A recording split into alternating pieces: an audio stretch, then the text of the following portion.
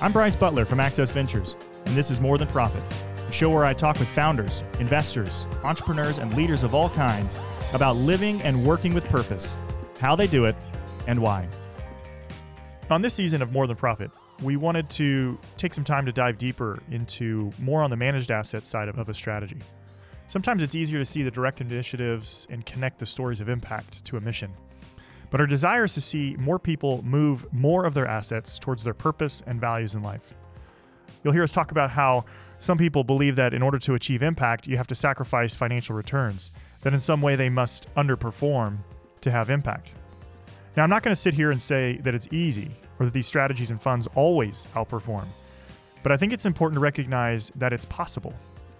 That if you are determined to see capital as a tool in achieving your financial goals and missional outcomes, that you can find strategies that are working. I think the thing to keep in mind as well is that it's not a journey or a movement in which anyone has yet completed. There's still major work to be done related to several things that you've heard already in this season, related to benchmarking and impact data and measurement. But people like Chang, my guest today, have been working for years to creatively build successful strategies that perform financially while also looking to the interests of, in this case, tenants and residents. That actually caring for people isn't a cost or expense at all, but that it has a net positive financially, and that when our tenants win, we win. I always start out by introducing myself as the least famous of two brothers, even though I'm the oldest one.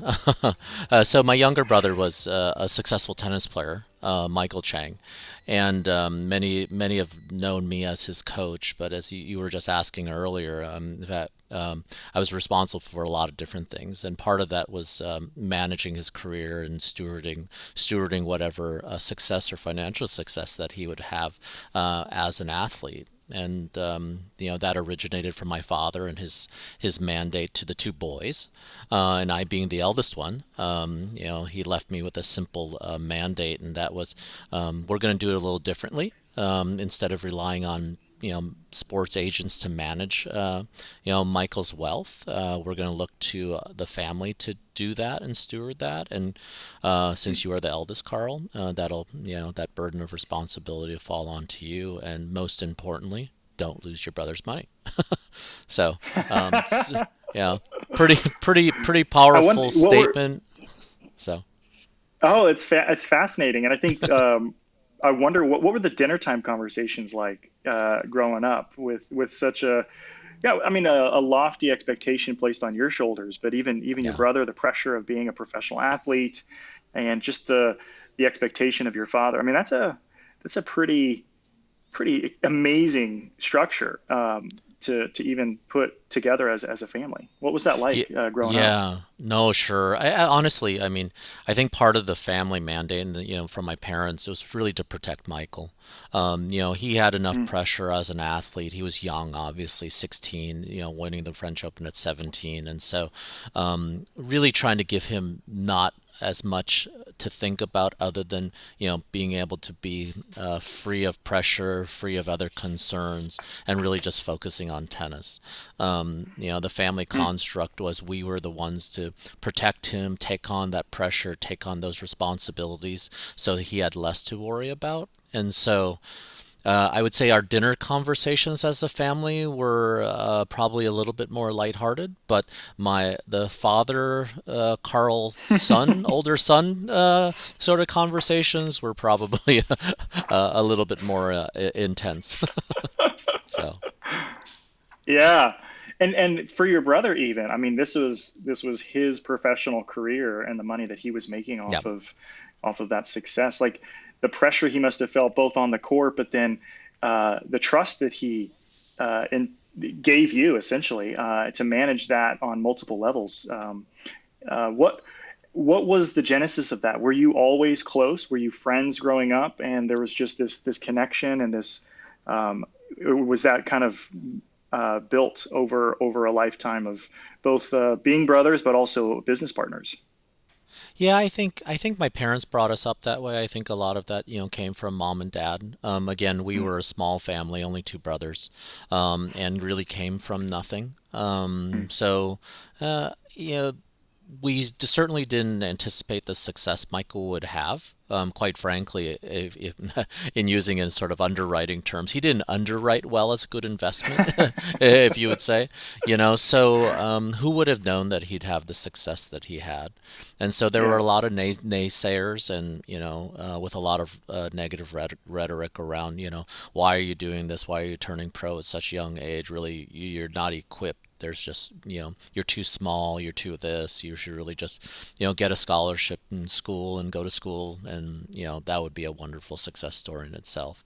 Mm. And so, we band together as a family, supported him in that effort, and, one thing led to another, and he won the French Open, and who would have guessed even after winning the French Open that he'd have the success that he'd have over the next 16, 17 years. So Well, and that's the other thing. It's not just success, but a long career in a correct, pretty yeah, grueling and tough sport physically. So, um, absolutely, well, so your resume obviously is rather impressive yourself. But I think sometimes I love asking this question. I think for you, I'm mm. really curious what is what's maybe not on your resume that's something you're super proud of or super formative for you, and kind of the person that you've become that you wish more people knew about. Um, actually, knowing my personality, I actually prefer being behind the scenes. So I Ah, live a I live a pretty quiet life, especially having such a famous brother. But now that it's been a few decades since being on tour and being in front of television, we try to play close to the vest, and pretty low key. Obviously, we've had some tremendous success as a firm and as Kairos over the last 2 decades now, and that's been certainly a blessing. But I think the most important thing is to stay grounded, stay humble, and stay focused, and continue to execute the way we've been executing. I think yeah, that's kind of the at least our secret sauce, if you will. Don't yeah. don't start thinking we're more than we're not.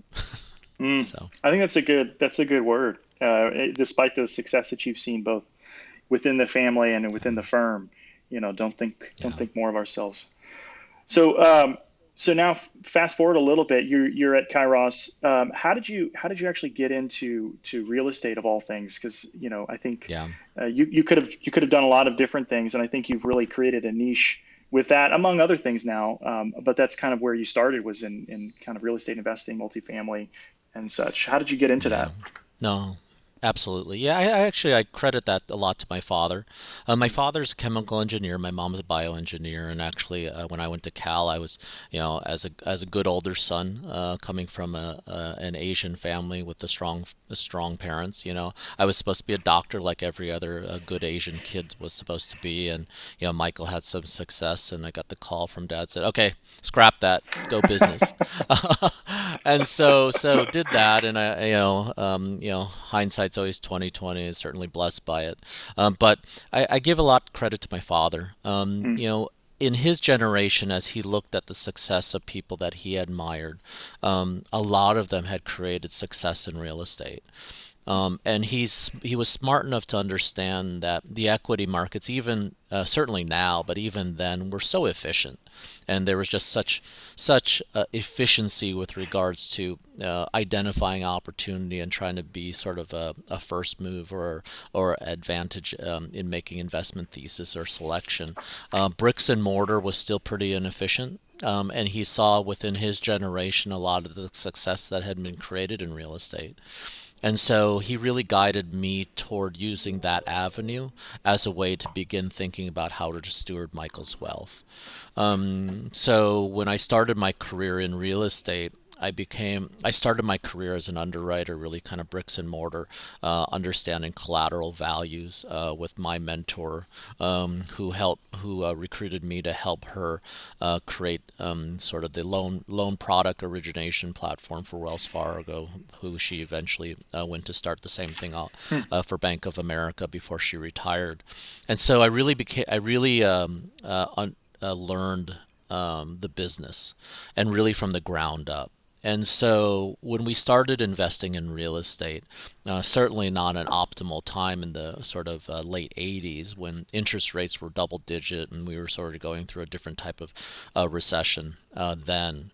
And the opportunity to understand and or touch what we are actually investing into, and understanding what it costs to build a building or build a shopping center or an apartment complex was kind of critical.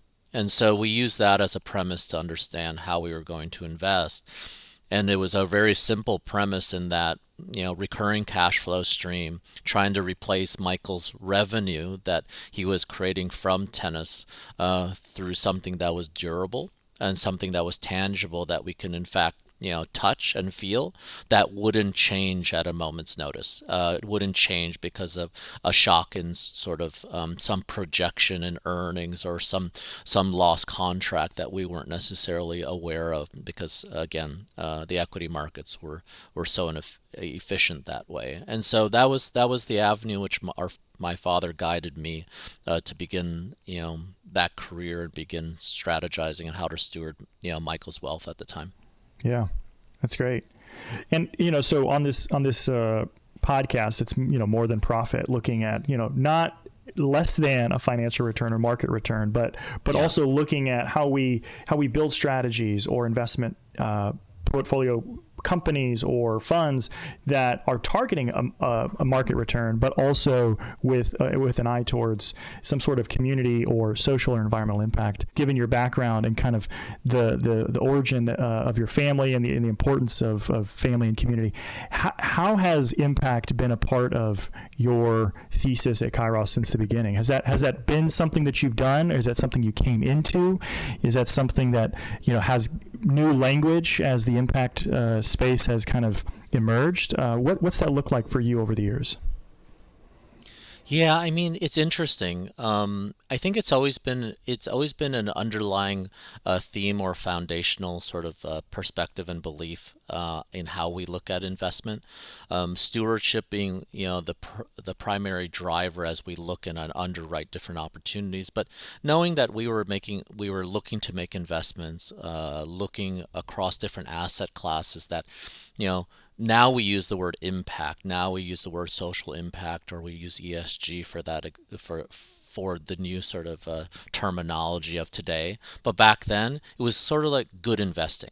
You made good investments as long as it was tangible. You were creating value. You were bringing value to consumers. You were providing a benefit to people who are utilizing your centers or renting your apartments. What kind of community do they want to live in? What type of environment? What sort of amenities and what sort of I use the terms now because they're so commonplace. The impacts that we can have on the families that live in our communities. Back then, to differentiate ourselves from every other project that we're competing against within various submarkets. And now as we look back then and now we translate that to sort of our initiative and strategies, it's really come full circle. We look at these, we look at ESG and we look at the environmental sort of saving initiatives that we can create within the apartments or within the projects that we develop and or invest in. And that's just good for our environment, right? But what we realize is now you're reducing operating expenses, you're reducing the cost to manage these projects, which translates into net operating income, which translates into accretive value. And then when you layer on social impact now, as we talk about these and use these type of terminologies today because it's such a focal point, back then it was like, how can we create great programs and help these families, in their everyday walk of life, because most people live paycheck to paycheck. Yeah. They worry about putting food on the table, worry about providing a good life for their children, and giving them the best opportunity. And now that we've invested in infrastructure to create social programs, partner with strategic nonprofit organizations that have dedicated their lives to these different initiatives to change people's lives and to have true impact, and then translate that now into an actual return on cost that is translated into people that appreciate the communities they live in, are protective about the communities they live in, care about their surroundings, and become protective and loving of one another. Yeah. That is pretty cool from where I sit, to see that kind of impact. When I love the language, just good business, and I think that's one of the true things too, which is this impact investing space. There's a lot of arguments. Where is it going? Do we ever achieve a world where we drop the impact modifier and we're back to where this is just how we do business? Because it does feel like, obviously, you look back to history, there have been companies and funds and people that have always seen business as a part of society, and a society that's flourishing is one that's not just extractive, but is additive. And so, of course, it's good business. It's going to positively support your underlying bottom line if you help the people paying the bills. So I love that language of good business and now its impact. It's kind of the same thing in a sense, maybe tighter metrics, maybe more common definitions of things, maybe. But you mentioned stewardship. Like, I think, when you look at water conservation, it's good business. At the end of the day, typically, right. Some people know this, some people don't. You're paying the water bill. So yes, it's great for the environment, but it's also good for your bottom line. And so where you can conserve and help reduce the cost of water or water consumption, it's going to actually help the performance of the fund. I'm curious on the social side, because I do think this is one of the differentiations of your strategy, which is some of these social programs that you have. Not to diminish the water conservation, but I think some of these social programs, I think, are unique to what you do, especially in the last year that we've seen with COVID. Can you talk to me a little bit about what's an example of a social program that one of your units might be executing today? Yeah, sure. I mean, and especially, as you mentioned, Bryce, especially during COVID, right?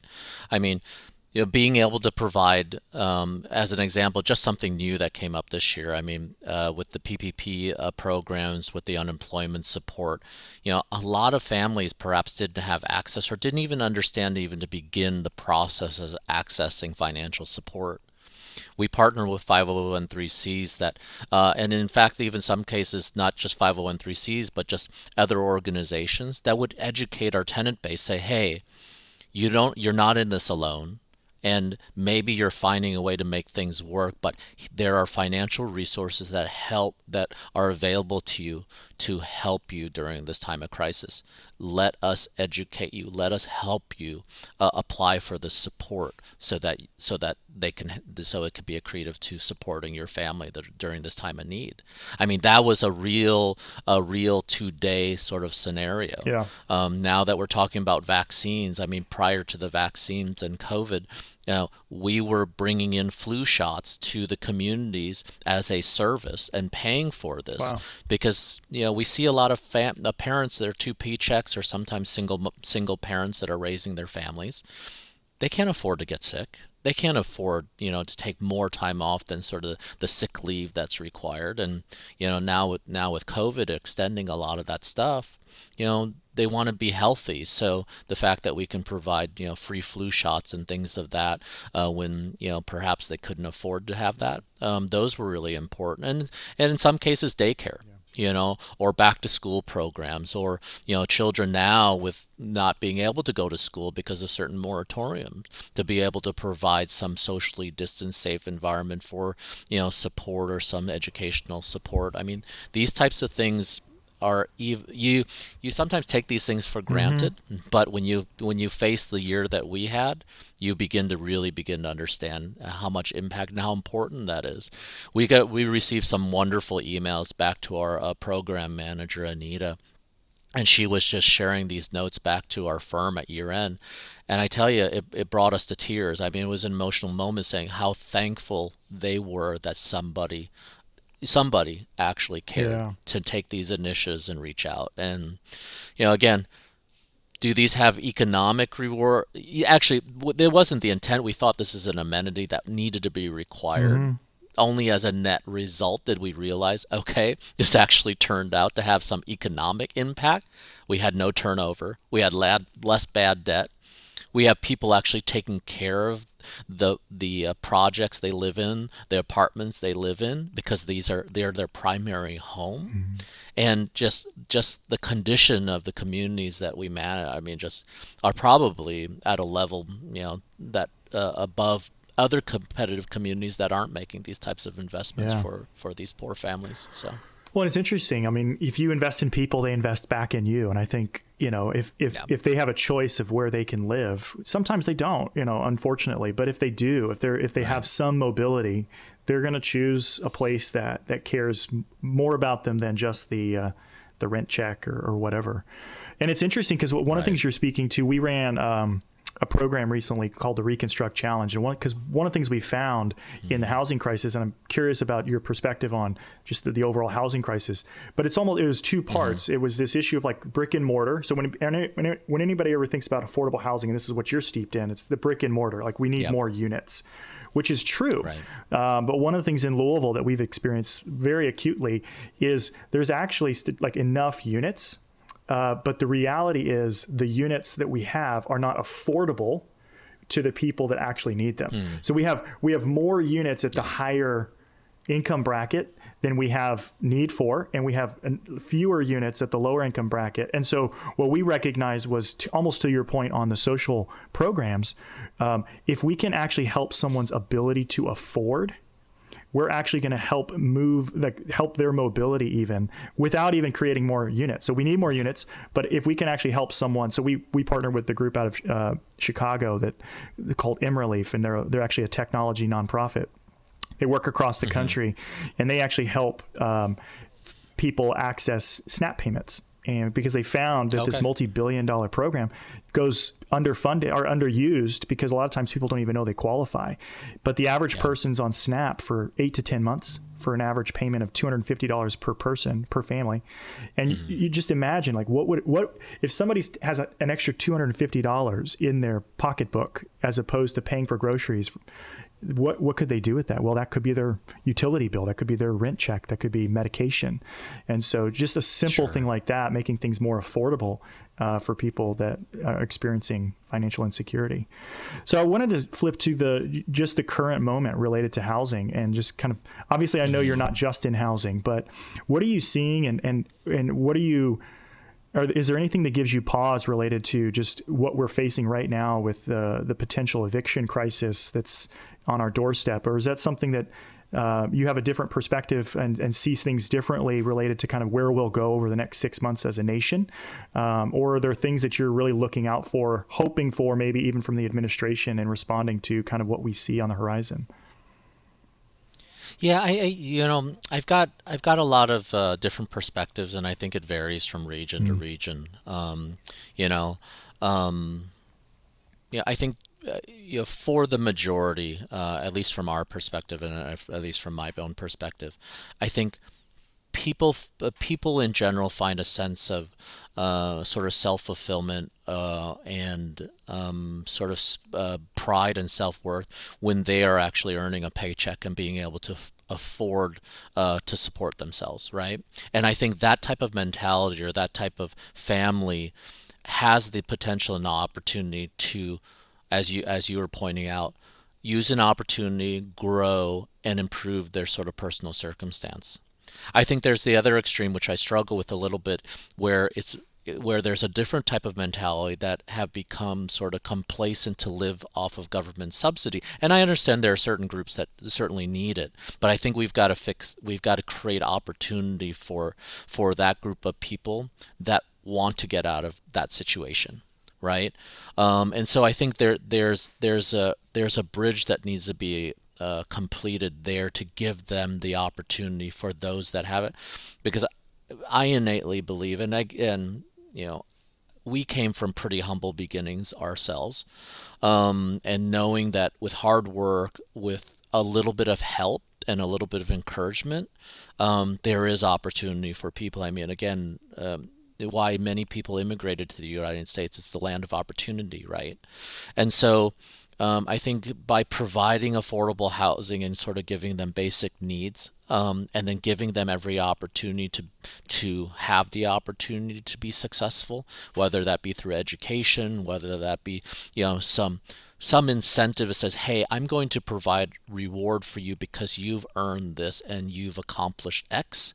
We want to continue to facilitate that good work.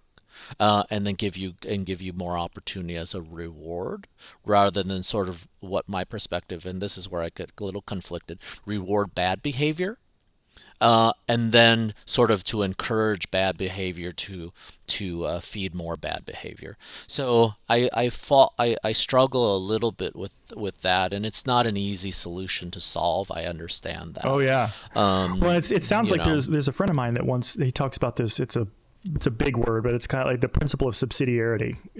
And so in layman's term, it basically means that the place most appropriately positioned to help a person is closest to that person, meaning like ideally it's the family unit. And if the family unit is unable to support that person, then it's the community.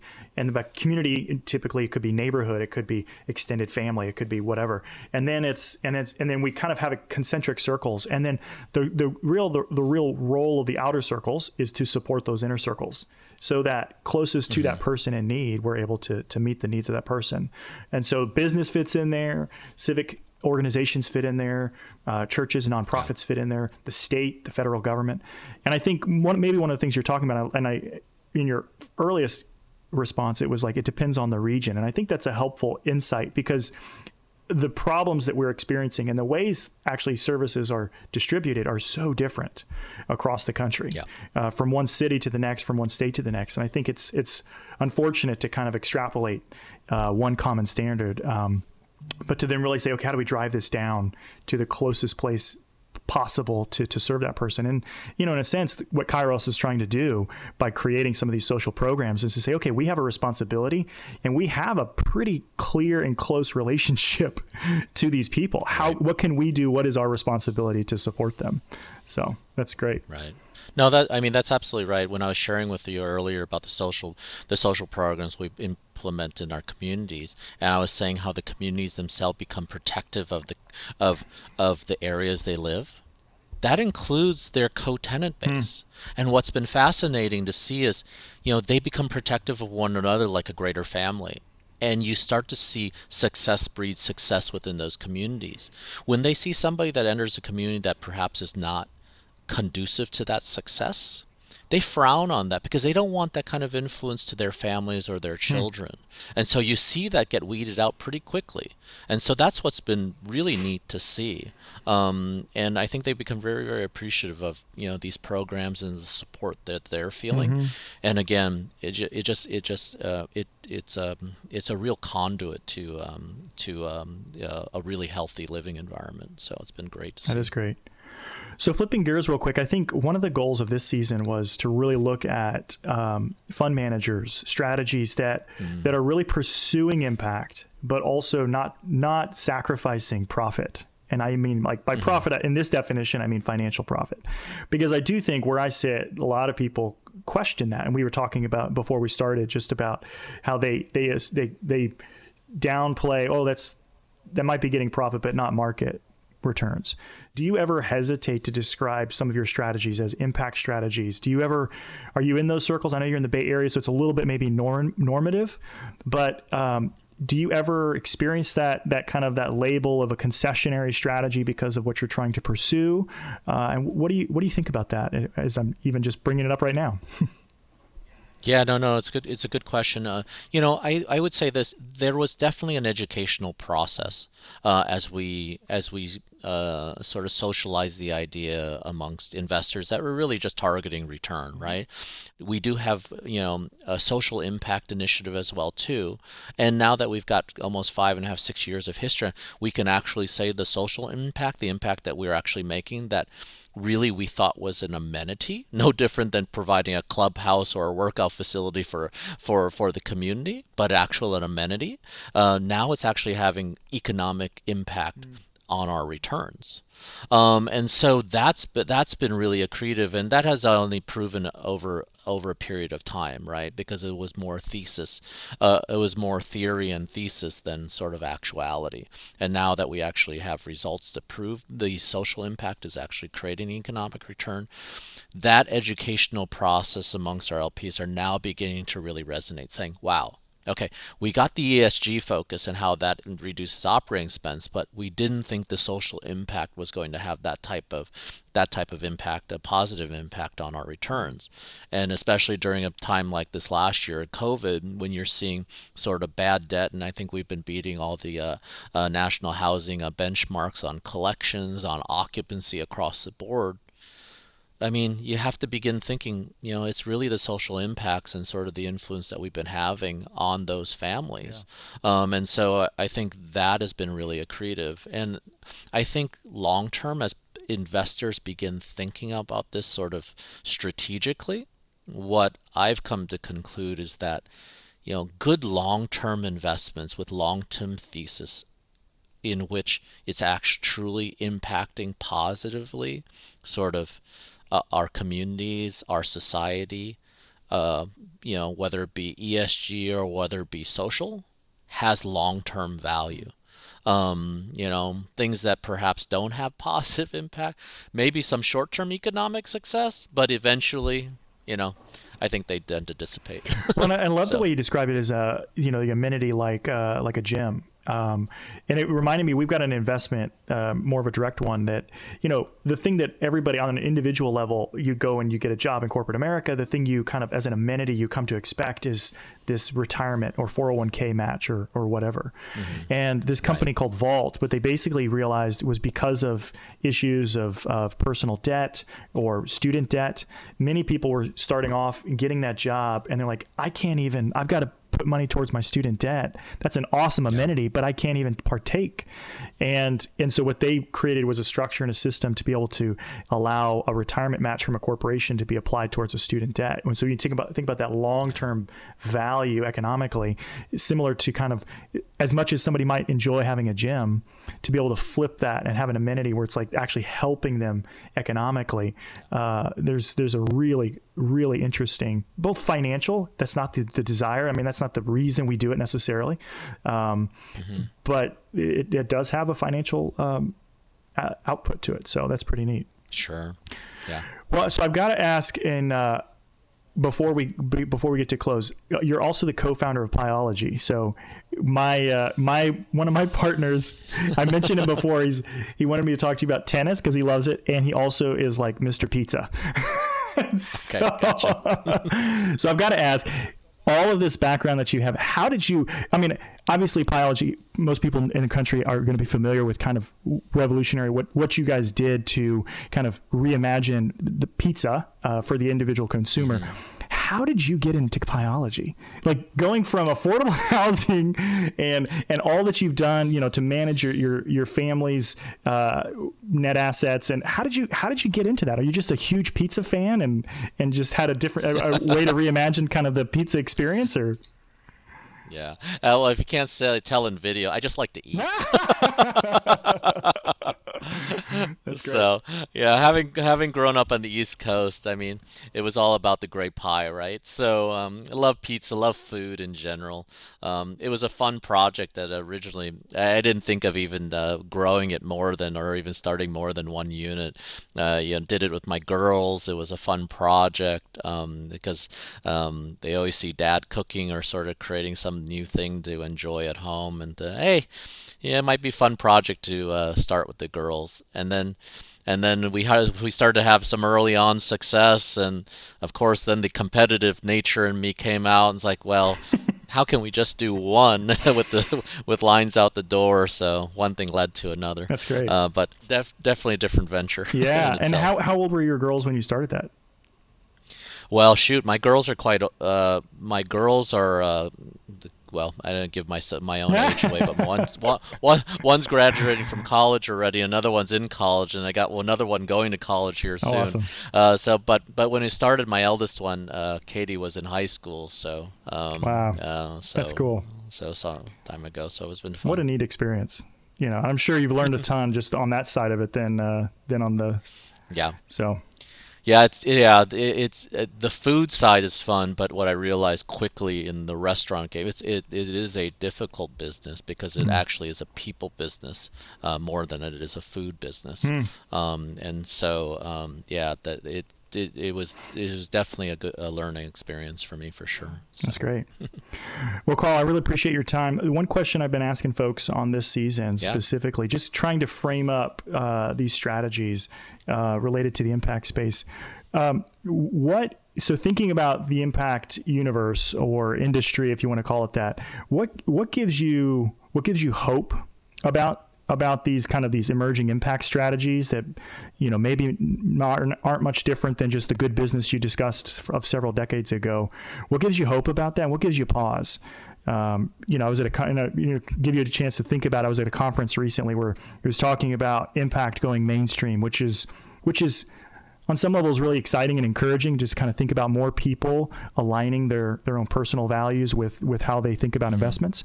But there's also some concern there, greenwashing and other things. So what for you gives you kind of hope about this future, and what gives you pause? I mean, the pause is I guess from a pause perspective, because I like to see things more in the positive light than the negative light. But from the pause perspective, I just worry about people taking it, using it for the wrong purpose. Is sort of my perspective, because I think there's probably some mixed messaging around it. I think what gives me hope, and I'm a hopeful and optimistic person, is, I see the impact that we're having in people's lives. I think in general, people, the majority, I think the wealth disparity is an issue. I think for those that are given the opportunity, and really given the opportunity, I just have a lot of hope in people. And I believe in hard work. I believe that people want to work hard. I believe if given the fair chance and the opportunity, I think most of them will be more successful than not. I just see a group of people that are hungry, that just need a chance, and that just gives me hope. And that makes me excited because I get choked up just seeing or listening to a story or hearing of a story of somebody who just gave somebody an opportunity and they turned it into something. Those always get me emotional, and that's what gives me hope. And if I can leave this earth saying that I've had a little bit of impact on somebody's life, I mean, that's all I can ask for. To learn more about Carl and his firm at Kairos, visit KIMC.com. Thanks again for listening to More Than Profit. And if you've liked what you've heard, then do us a favor by subscribing and leave us a review wherever you get your podcasts. I'm Bryce Butler with Access Ventures. Check out our work at accessventures.org. Thanks for listening.